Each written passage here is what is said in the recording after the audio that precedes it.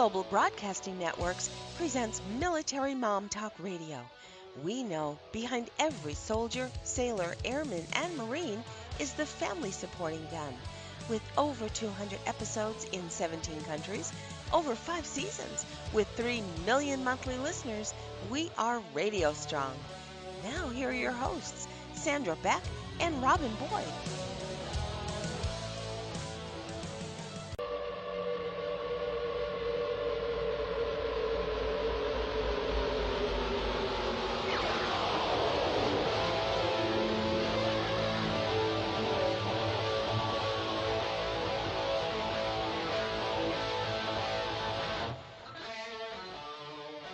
Global Broadcasting Networks presents Military Mom Talk Radio. We know behind every soldier, sailor, airman, and Marine is the family supporting them. With over 200 episodes in 17 countries, over 5 seasons, with 3 million monthly listeners, we are radio strong. Now here are your hosts, Sandra, Beck, and Robin Boyd. Hello, everyone. This is Robin Boyd with you, and Sandra's on her way. We'll get her shortly. One of the things that we wanted to share with you today is a wonderful book. We've got an author with us today, Michael T. Keene. His newest release is Vietnam Reflections, the Untold Story of the Holley Boys. I'm so looking forward to chatting with Mike about this book, but I do want to make sure that you're aware he has a number of other books under his belt as well. The Psychic Highway, Question of Sanity, Madhouse, Murder, Mayhem, and at Madness. I love that one. Folklore and Legends. Yes, I know. Visions. What a wonderful plethora of topics right here. But Michael, thank you for joining us today, because I want to know a little bit more about you and of all of these topics where you may have then decided to focus on Vietnam Reflections. Right. Well, actually, it began about 4 years ago, and I happened to visit the Rochester area Vietnam Veterans Memorial. I live in a suburb just outside of Rochester, New York, and a number of years ago, they constructed an absolutely wonderful memorial to the 280 Rochester area veterans who died in Vietnam. And so we went there, my family, and the way they do this is that there are 280 plaques, and on the plaques is the branch of service that the service person served with, their name, their date of birth, their date of death, and the high school that they attended. And I always thought that was very interesting that they would tell you the high school, and it was only later that I learned why. And maybe we can circle back and I can tell you why they did. But after going through the memorial and reading and observing the 280 plaques, it became shockingly clear that an inordinate number of these 280 boys, as I call them, all attended the same high school in an extremely small town in western New York, that being Holley High School. And doing a little research, I found out that there were 8 boys in a town that the average graduating class only had 30 people. So it was considered to be one of the worst casualty rates of the Vietnam War for any town and school in the United States. Oh, my gosh. I'm feeling that impact just listening to you discussing it. Right. And actually, we have Sandra on the phone now. She's with us. Hi, San. Hi. Sorry about that. We had some technical difficulties. Well, that's okay. And you hail from up in guys, that neck of the woods. I do. I grew up about 10 minutes away from Holley High School. Wow. So I know very, very much about what you speak. So please continue. Well, after going through the memorial and learning this, your regular life intrudes, and I was probably working on another book and other projects, and so it just gets filed, in your brain in some little compartment. So flash forward 4 years to this past March, and I'm on my way to deliver a talk at a place in Albion, New York, which is in Orleans County, the same county where Holley is located. And as I was, and this is very rural, and as I was approaching the little hamlet of Clarendon, there was a road sign that said Holley 3 miles. And I don't want to over-dramatize this, but this is exactly what happened. In an instant, the memories of visiting the memorial 4 years earlier came flooding into me. Simultaneously, my own memories of Vietnam. I was with the Marines and served 2 tours in Vietnam. And that came flooding back together. And then thirdly, and maybe this is almost the spooky part of it, I knew instantly what I was going to do, that this story needed to be told, and that I would try and locate the surviving brothers and sisters and family members and friends of these 8 boys, and to find out about them and about their service in Vietnam. And so that's what I commenced to do.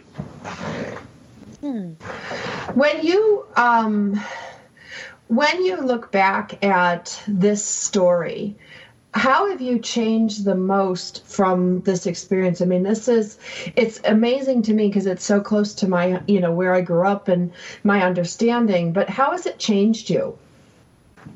Well, I suppose the first thing was, I don't want to say that I suppressed my Vietnam memories, because actually where I was in Vietnam was better than most. But I, went to college when I got out of the service, and the career, and then, of course, now eventually these books, and I made movies and so on and so forth. And so I just didn't think about it. And so I suppose on one level, suddenly I was confronted with this war. And also, I had written 6 previous books about, I suppose we would say, unusual but true stories that happened in New York State during the 19th century, primarily. That's where my book, Madhouse, for instance, about the history of insane asylums in New York and what that's about, and so on and so forth. But this one, even though these events happened 50 years earlier, I was dealing with flesh and blood individuals. And the other part was that I now felt that I had a deep responsibility to get this story exactly right.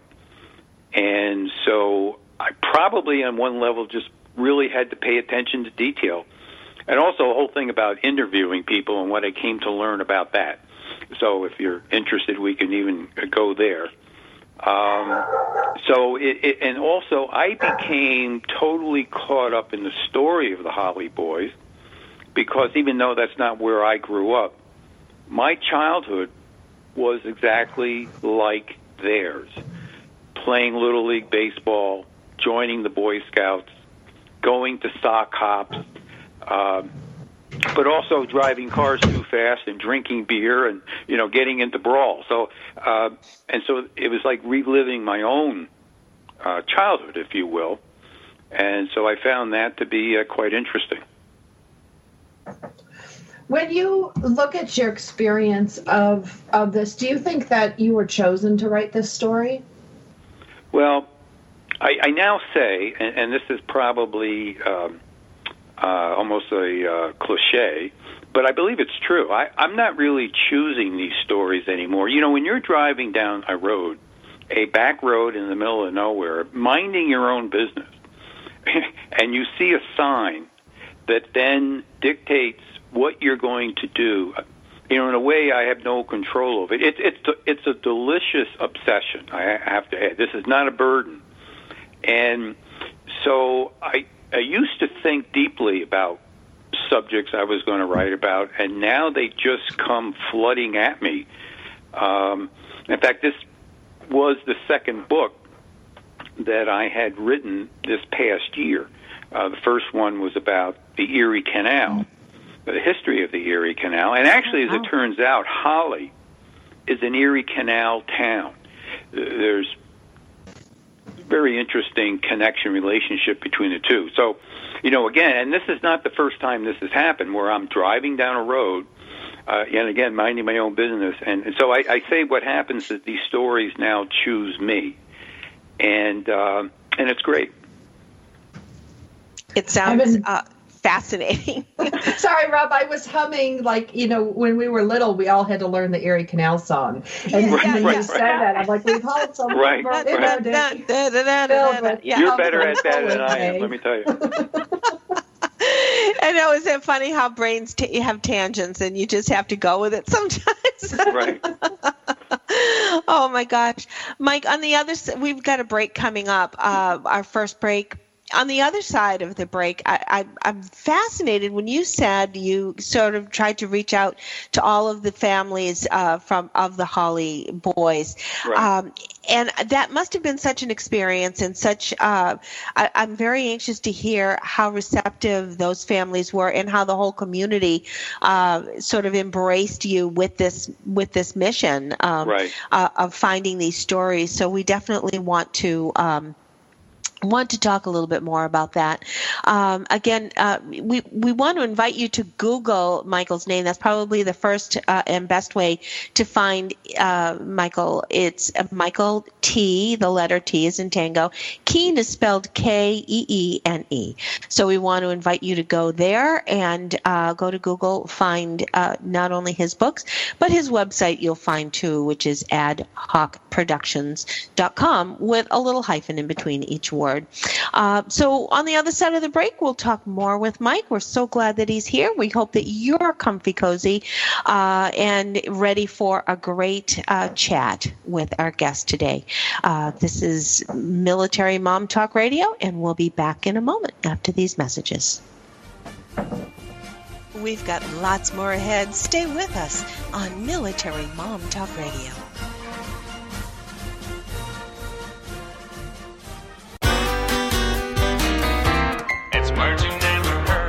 Did Scotch tape originate in Scotland? Nope.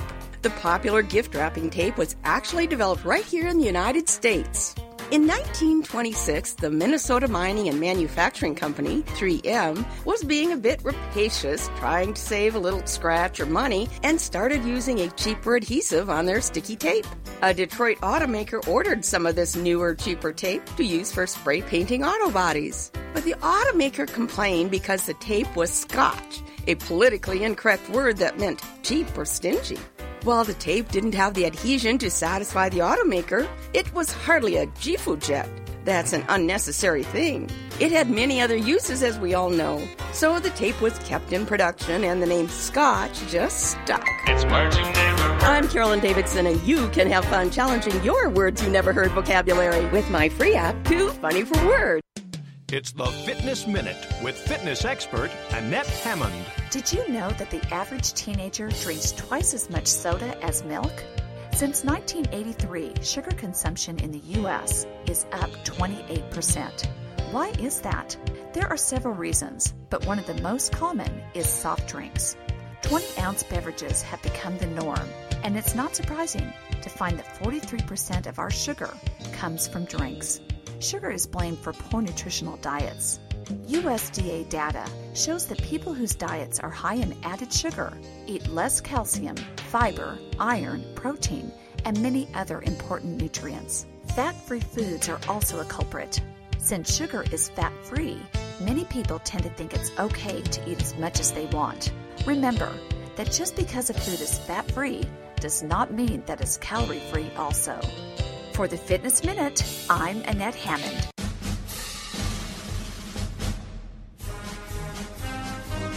We're back with more great conversation on Military Mom Talk Radio.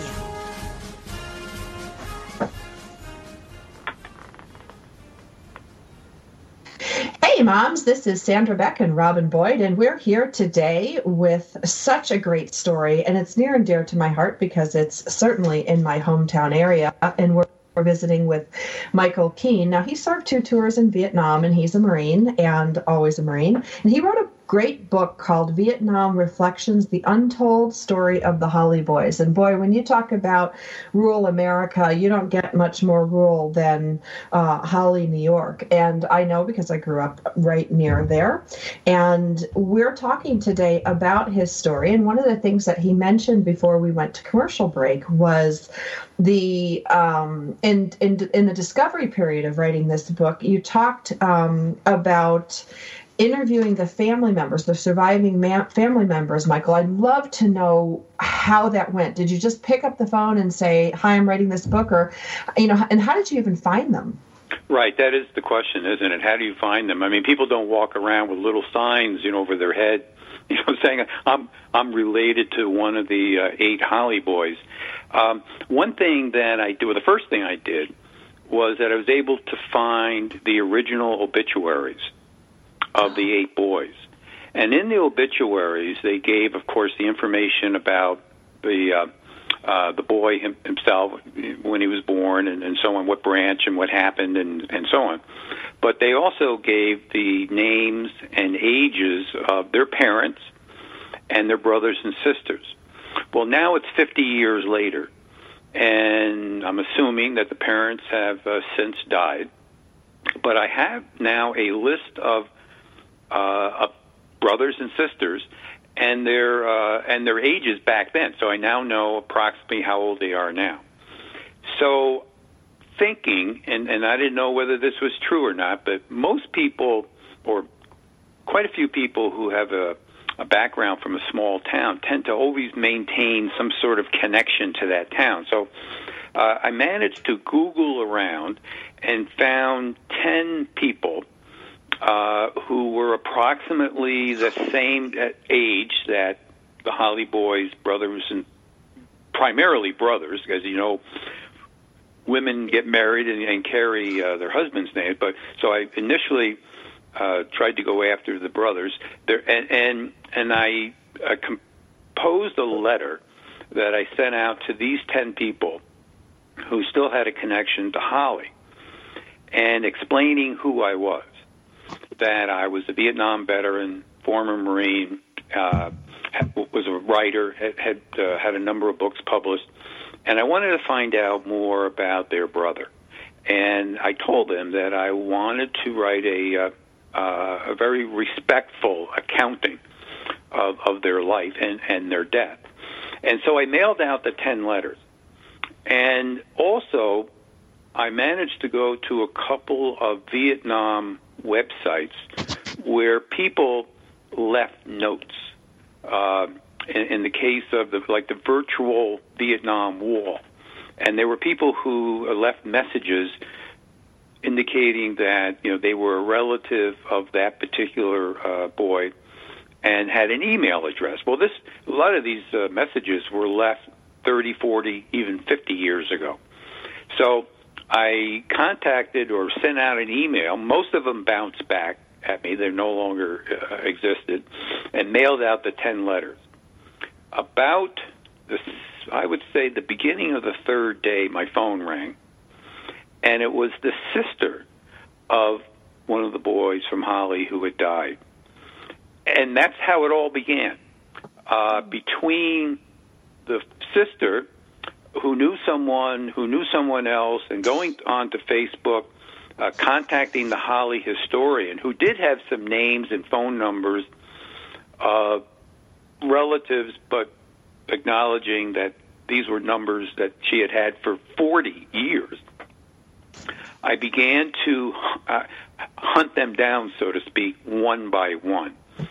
And by the time I was done 6 months later, I contacted 35.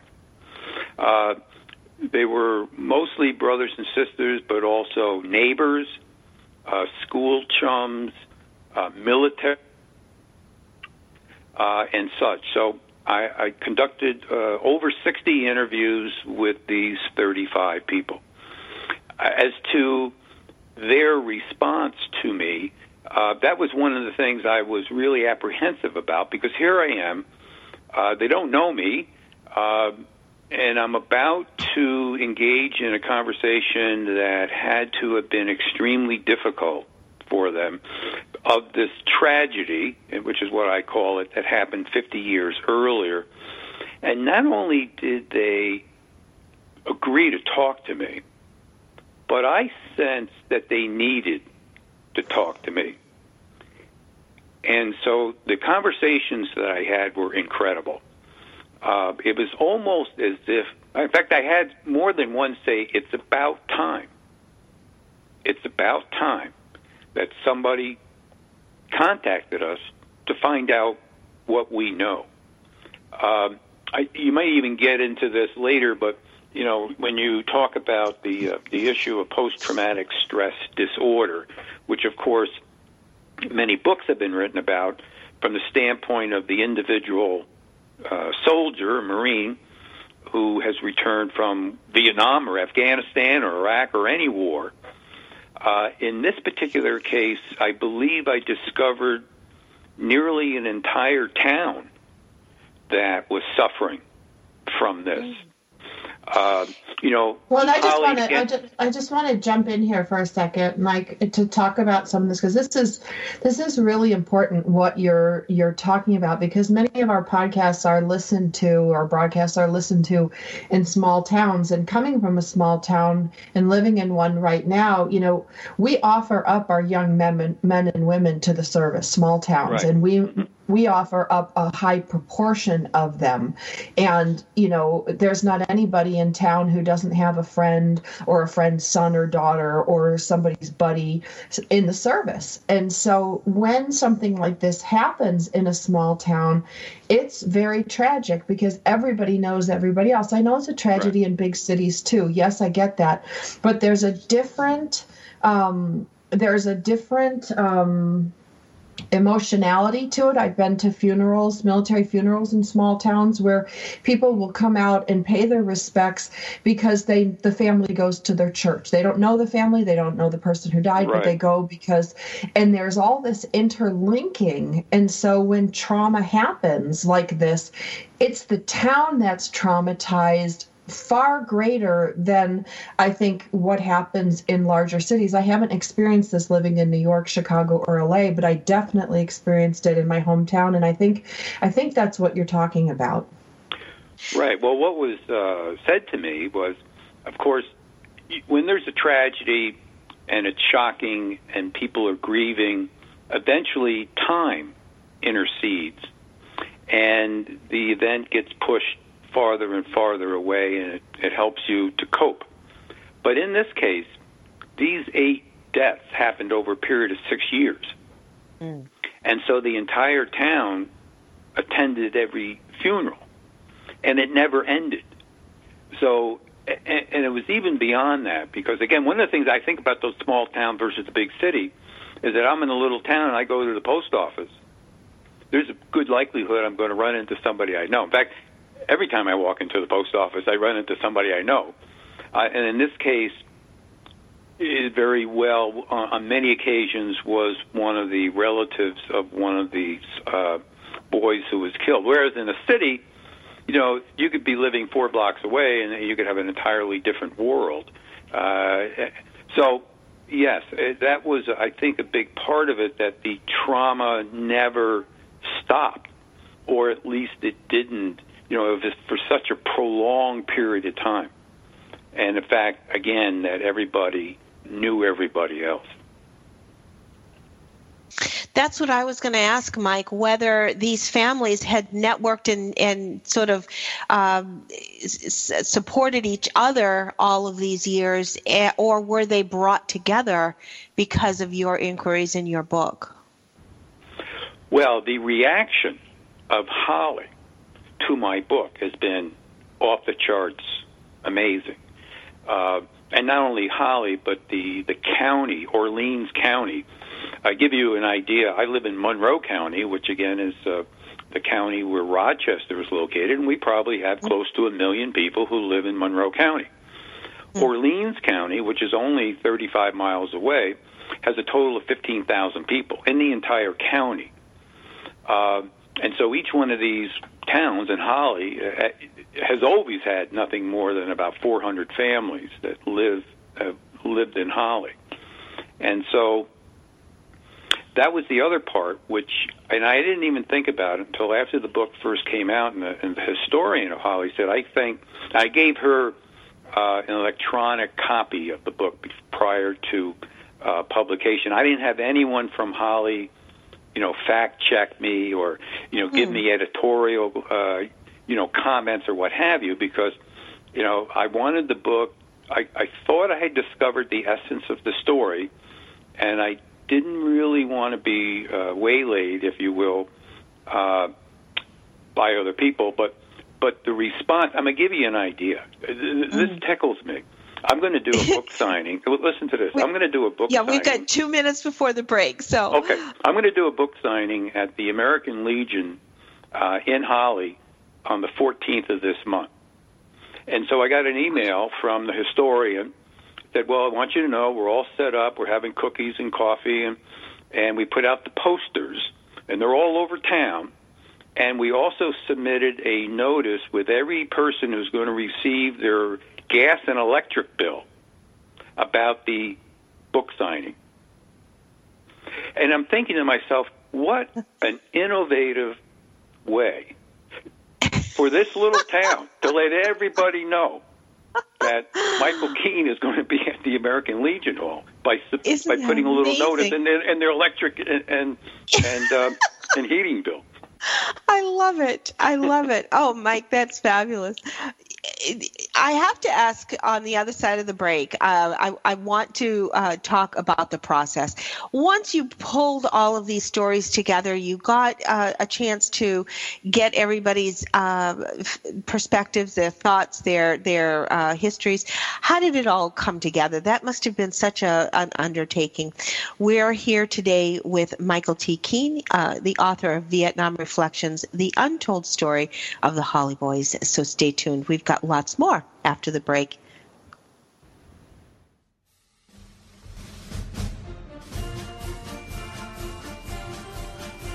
We've got lots more ahead. Stay with us on Military Mom Talk Radio.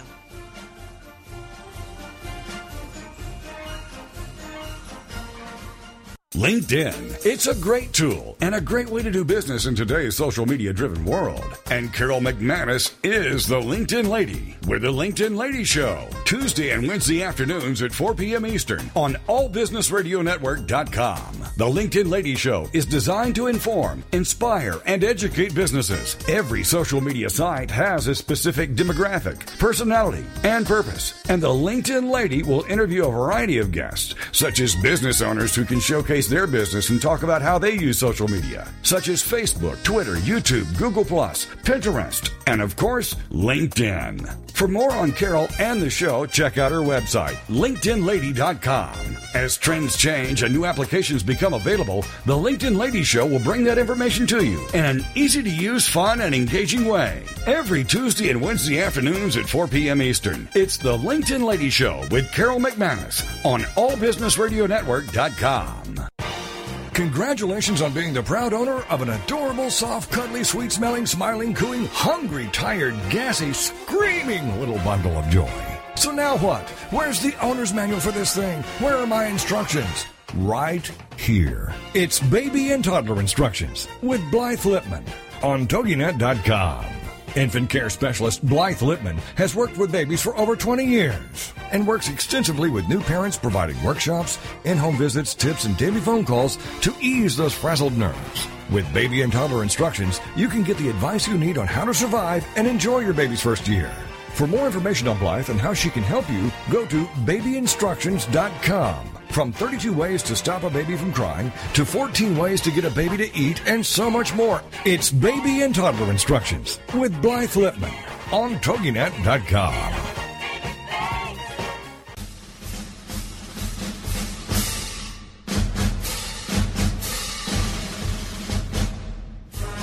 We're back with more great conversation on Military Mom Talk Radio. Hi, mamas. This is Sandra Beck, and I'm here with Robin Boyd, and we are discussing this groundbreaking new book, Vietnam Reflections, The Untold Story of the Holley Boys.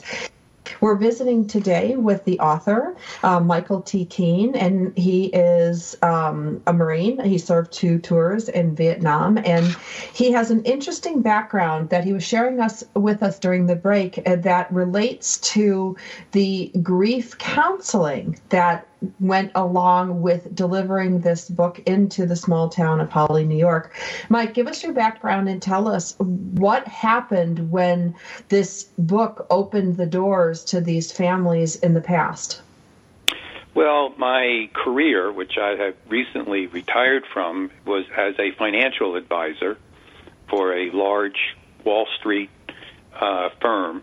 Prior to that, though, I was involved in the social work area, also in psychology. I was a community mental health worker in one of the first community mental health centers that was ever established in the state of New York. And also, my social work career took me as far afield as rural southern Georgia. Now, there's rural. We talk about Holley as being rural, but so I've had a fairly extensive background in interviewing people in terms of trying to get to know them. My career as a mental health worker sometimes would involve me being sent into the middle of an emergency room in the middle of the night with police and doctors and nurses and family members and ambulance people all milling around, and then the poor unfortunate soul sitting on a bench who was obviously distressed. And inside of an hour, I needed to find out everything I could about that person, and also what brought them into that emergency room that night, not the day before, not the week before, but that night, and also to figure out as much as I could about the family dynamics, and then be able to consult with a psychiatrist and get that all done. So anyway, as I was interviewing the Holley boys' relatives, and which I did between emails and phone calls and so on, one of the things I learned was as I would ask a particular question, and when you ask questions, like I guess maybe the questions I'm being asked now, there's an agenda, there's certain information that the interviewer wants to learn about, but the most important part about the interviewing process with the Holley people was that sometimes they would get off the reservation, so to speak, and begin what I thought initially was talking about something totally unrelated to my question, and then learning I needed to let them go. They needed to tell the story their way. And inevitably, they would circle back and just give me the most powerful stuff. I won't go into it now, but it's one of the chapters in the book, an event that happened at one of the funerals. And I only came to learn about it because I finally figured out that their way of telling this story was better than mine. And in fact, that's the way the book is set up, as a series of interviews, of course, and the responses and the remembrances by these various family members. It must have been a difficult task to take all of these notes. Did you use recordings as well, or did you just how did you begin to culminate all of these stories without making a book that was 2,000 pages long? Right. But that's always been the challenge, isn't it? I suppose I learned that when I began making historical documentaries, which I actually ended up doing first before I wrote the books. And one of the things I learned about making, a movie was that it's always better if it's shorter. And so whenever I thought I had the perfect movie, my objective was to make it 10% shorter. And then I tried to make it shorter still, and so on and so forth. So, and I think I applied that in this particular case, and I think it works. sometimes just less is more. And when somebody tells you, this is what happened when I opened up the front door and I looked outside, nothing else needs to be said sometimes. That's what they saw. And in a lot of cases, a lot of the chapters ended that way. And I think what I try to do is allow the reader to be able to figure it out, some of it themselves. So, but to answer your question, I mean, I had a lot of the responses in writing. The thing about the people that I interviewed, they may be from small towns or from a small town, but they were incredibly articulate, very well educated, very bright. And so between my being able to take notes, I can recall conversations that I get in trouble sometimes when I say this, but I can recall conversations word for word that I might have had with somebody 15 years ago. When you work in the financial services area, you better remember your conversations, because if you're recommending certain investment vehicles, you can't make that up as you go. So between what I had in writing and between my notes, and then this is one of the reasons why I went back and re-interviewed people several times, just to make sure that I had it exactly right. Because, again, it came to me that I had a responsibility here, and which I knew when you write about true events, that even if they happened 100 years ago, I've had people contact me and say, that person you wrote about in that story, that was my great-grandmother. So you best get it right, because there are people out there that know it probably better than you do. And so I tried to make sure that my notes were concise but captured exactly what was told to me. I'm fascinated by thinking of this I'm from a small town in New Hampshire, and knowing how everybody does sort of know of each other, even if we don't know each other. You go to the grocery store and there's the person who lives over on Smith Road. This person lives over on Pinnacle Hill. We know of these people, and I can only imagine that they must have been relieved to sort of have this new connection now, to be able to talk not only with you, but then with each other. Right. That's going to be fun for me to find that part out. And that's interesting that you bring that up, because I don't know of the conversations that they've had amongst themselves. I've gotten the most incredible emails and phone calls since the book has come out from people related to the story. One of the Holley boys, in fact, there were 2 of the 8 boys were married. One didn't have any children, but the other had a 2-year-old daughter when he was killed in Vietnam. That was 49 years ago. The 2-year-old daughter, now 49 years later, sent me an email week before last. And she has been desperately trying to learn as much as she can about her father, who she never knew. Yeah. And, of course, wanted me to be able to tell her more. And did I know her father? And so my response was that I, of course, did not know him, but that she could perhaps find some solace in knowing that her father now will be always remembered and honored. And I think she probably, took some consolation, from that. And again, that's been the essence of the feedback that I've gotten from some of the family members. I had one from one of the brothers of one of the boys who said that he could only read one page at a time because he kept on breaking down. And it was the first time that he had cried ever about the death of his older brother, who he hardly knew, because I think he might have been around 8 or 9, and his older brother was 20 when he went off and was killed in Vietnam. So that's some powerful stuff, real stuff coming from these people. So that's been a fascinating aspect of this whole process.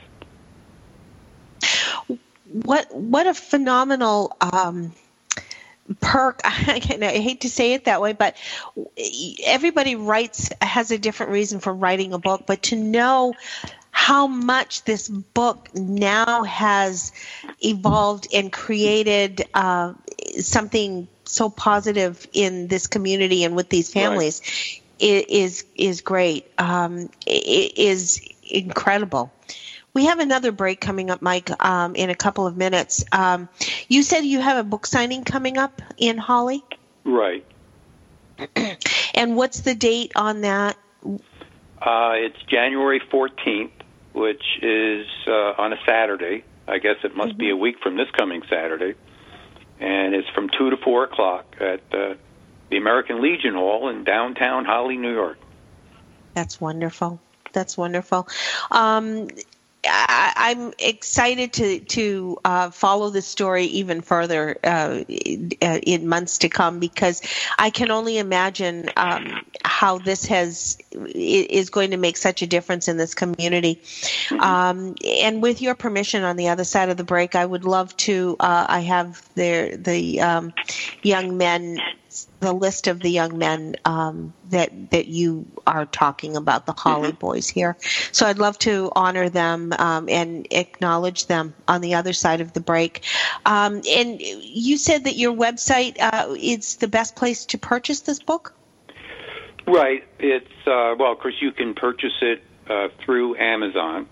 Okay. My website is the way for somebody in other parts of the country, probably the best way. My books are sold in a host of bookstores, primarily in New York, probably 35 or 40 different bookstores. But if you're out in the rest of the world, you're not going to be able to do that. So either Amazon or my website. My website has a little bit of added benefit, I suppose, that you would receive a signed copy. Amazon doesn't do that.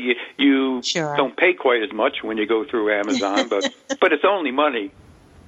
That's right, and it's all for good purpose here. That's We've got this break coming up, Mike, and I want to make sure if you do want to go to that website, it's ad-hawk-productions.com. Correct. We'll be back in a moment after the break. We'd love to hear from you. Check us out at militarymomtalkradio.com or find us on Twitter and Facebook.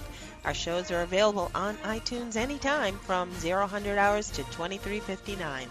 For now, stay right where you are. There's more Military Mom Talk Radio after these messages.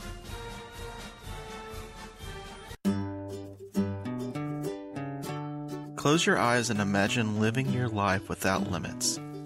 Where would you go? Who would you meet? What would you do? During an Uncover Your Hidden Genius session, you will discover what's keeping you from living your life with purpose, passion, and fulfillment of your potential. You'll get a clear vision of the steps you need to take to uncover your hidden genius so that you can live a life without limits. Sessions can be done over the phone, Skype, or in person.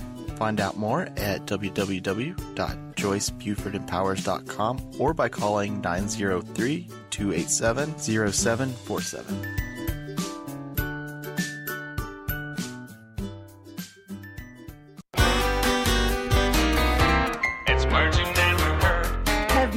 Butt dialed someone accidentally? According to a report, for every 100 calls made to 911 this year, about 40 were dialed unintentionally. Recently, a mother in Canada called police after receiving a nightmarish cell phone call from her daughter, filled with blood-chilling screams and a man shouting murderous threats. Police discovered that the girl was at a movie theater in Victoria. Anticipating the worst, the cops were preparing to descend on the cinema when a dispatcher tried calling the girl's cell phone one last time. The girl answered her phone and explained she was not being attacked by a murderer, but was watching the horror film Cabin in the Woods. What do you call the activity of being impolite in a social situation by looking at your phone instead of paying attention to the person you are with? Fubbing. I'm Carolyn Davidson, and you can have fun challenging your words you never heard vocabulary with my free app, Too Funny for Words. We're back with more great conversation on Military Mom Talk Radio. Hey, Mamas, this is Sandra Beck, and I'm here with Robin Boyd, and we're visiting with Michael T. Keene, and he wrote a great book called Vietnam Reflections, The Untold Story of the Holley Boys. You can find it on Amazon. You can find it on his website, Ad Hoc Productions. It has a hyphen in it, ad-hoc-productions.com. Now, Michael, this has been an amazing journey to go back to the small town of Holley, to talk to the family members. I'm going to ask you, what was the most memorable moment? Like, what is the one thing that you will take to your dying day saying this was extraordinary just for this process? Well, actually, when I was drawing up the outline for the book in terms of how I was going to tell this story, I realized that I needed to give some context to it as far as the Vietnam War is concerned. So about a third of the chapters are comprised of key turning points into what led us into the war in Vietnam, and then the key turning points as far as what led us to begin to withdraw from Vietnam. So there's a third of the book, which is about Vietnam and how we got in and how and why we got out. Another third, of course, is the Holley boys themselves. They're growing up and their childhood and high school years and, of course, into the service. The other part to the book, which I hadn't realized because when I first drew up the outline, it didn't appear, which is what I learned about Holley itself. And that becomes the third character in the book. I decided that I needed to go back a couple of generations from the boys. I needed to learn about their parents. I needed to learn about their grandparents. You know, if you think living in a small rural town is something, fine.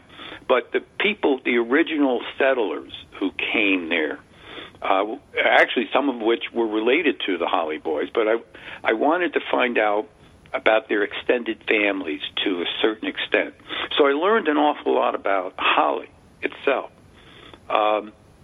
And that is probably the second biggest revelation that I had, which is it now became a story about, as I have it in the back of the book, this remarkable small town that most people probably never heard of.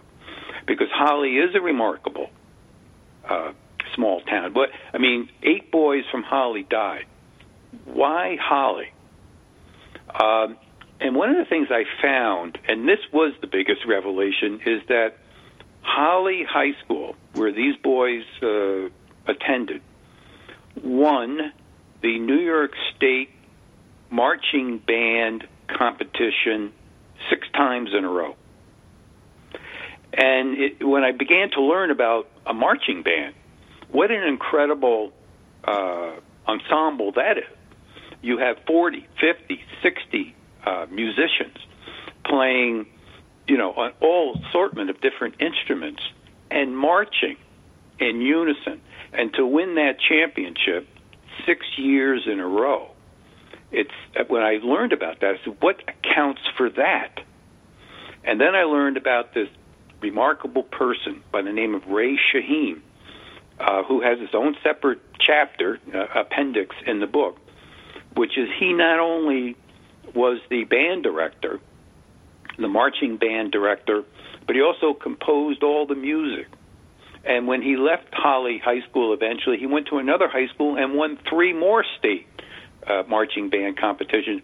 And the Holley marching band was held in such high regard as they were the lead band at the Macy's Thanksgiving Day Parade in 1962. And so I actually have some of the music that they played from 1962 in the audiobook version. I didn't mention that I convert all my books to audiobooks. And this particular audiobook will have the book as narrated by 10 different people, all with original music. So, again, to get back to what I found the most remarkable was that you had to look at the people, the founding fathers and mothers, so to speak. And I think that carries through today, as I now have been in contact with people from Holley and their thoughts and feelings about the book itself. It truly is a remarkable small town that nobody ever heard of, and it is the third and perhaps central character in the telling of the story. This is truly a remarkable story. We would like to very much read the names of these young men that we're talking about and pay our respects to these families. John P. Davis was 30 when he was killed in action, July 21st, 1965. David Dwayne Case was 20. Killed in action September 16, 1965. Ronald P. Sisson, 23, killed in action December 16, 1965. Howard L. Bowen, 20, when he was killed in action November 8, 1966. Gary E. Bullock, 24, when he was killed in action January 31st, 1967. Gary Lee Stymus, 26, killed in action May 25, 1967. George Warren Fisher, Jr., 23, was killed in action August 3, 1968. And Paul Scott Mandrakia, 18, was killed in action April 16, 1970. Mike, do you have plans to continue to stay in touch with these families at this point? It sounds like you're part of the family now. Well, I think that's it. I'm hooked. I'm in. I'm in for duration. It's a great little place, and everyone there is, it's just been great. And so it looks like I'm now a member of the family. You're adopted. Now let's lighten it up a little bit. I mean, I want to know, was there anything that happened that was really funny in the in the finding of the families, or going to the small town? What was uplifting or funny in this process, as well as, honoring the seriousness of what happened? Right. Well, I have a lot of the funny little stories in the book. One of the ones that is incredible is the one boy, Howard Bowen, had a propensity of getting himself sprayed by skunks. And he would come home yelling, that he'd been sprayed, and it was like a fire drill, that the solution was to be doused in homemade tomato juice. Yep. This was tomato juice that was, canned by his mother. And so the whole thing about when he takes off his clothes and how he's doused with the tomato juice and how he takes the shower and what happens to the clothes and so on and so forth. Well, I'm talking to the sister of another one of the boys. This is like 2 months later, and we're talking about, life as she knew her brother and growing up and so on. And she says, the other thing about Paul was that he always was getting sprayed by skunks. And she repeated almost word for word what Howard Bowen's sister had told me about, he comes in, he's yelling, he's been sprayed by the skunk, he takes off the clothes. They had the same tomato juice solution was canned by his mother. And I just thought, well, how great is that? I mean, if you had asked me, for a million years, what do you do when you're sprayed by a skunk, I couldn't tell you. But in this town, they had it down to a science. So well, we have a lot of skunks. There's not a lot to do, and you spend a lot of time outside. I'll leave it at that. Right, exactly. Well, several of the families were farmers. And, in fact, that was one of the comments, and we all know this, depending on your age, certainly boys know this, that when I was growing up, and I grew up at exactly the same point in time that the Holley boys were growing up, your mother basically kicked you out of the house in the morning, and she said, be back by dinner. And between you and your baseball glove and your bicycle, you could entertain yourself an entire day, right? You might come back. You went to somebody's house for lunch, but it didn't have to be your house. And so it was a period of time when mothers, weren't constantly looking out the window seeing what happened to you. She was probably just happy to get rid of you. for the hours that you were gone. But that was it. You were never home during the day. In terms of like watching television, I mean, like back then there were only 3 channels, and you would never, as a kid, you would never think about watching television. You were out and you were doing stuff. So that's what it was like, and maybe even more so for the farming families, because their days seemed to begin earlier and they ended later. And also some of the stories which I have in the book about these kids growing up in a farm who had to work.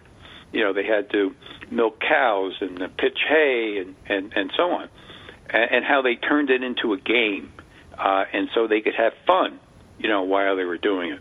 So I like to think that my book is not only about the war, and of course about people who died in the war, but it's about a slice of life of what it was like to grow up in the 50s and the 60s.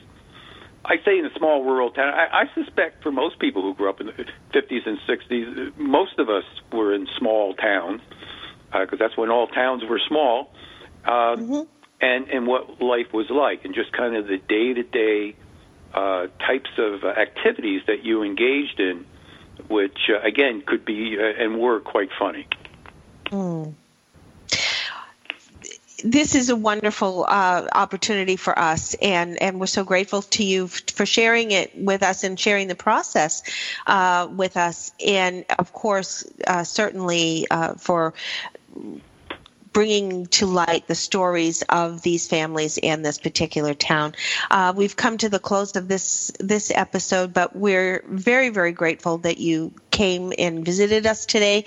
Michael T. Keene, and that's Keene. And the book, again, is Vietnam Reflections, The Untold Story of the Holley Boys. And we hope that you go to Amazon. We hope that you go to his website, though, because then you can get that signed copy. So we want to make sure that you go to ad-hawk-productions.com and look for this book as well as many of his others. Michael, thank you so much for your time and this wonderful story. And Sandra, I hope you're all set over there. I am. I'm just going to say a big hello to the Holley neighborhood. If anybody listens to this episode, we're thinking of you, and I'll think about you guys when I'm home. Wonderful. Thanks for all of you for being with us today here on Military Mom Talk Radio.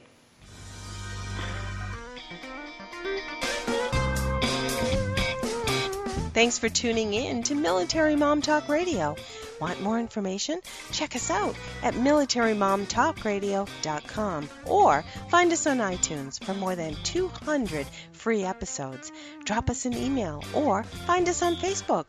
We are looking forward to another great discussion. We hope you'll join us on Military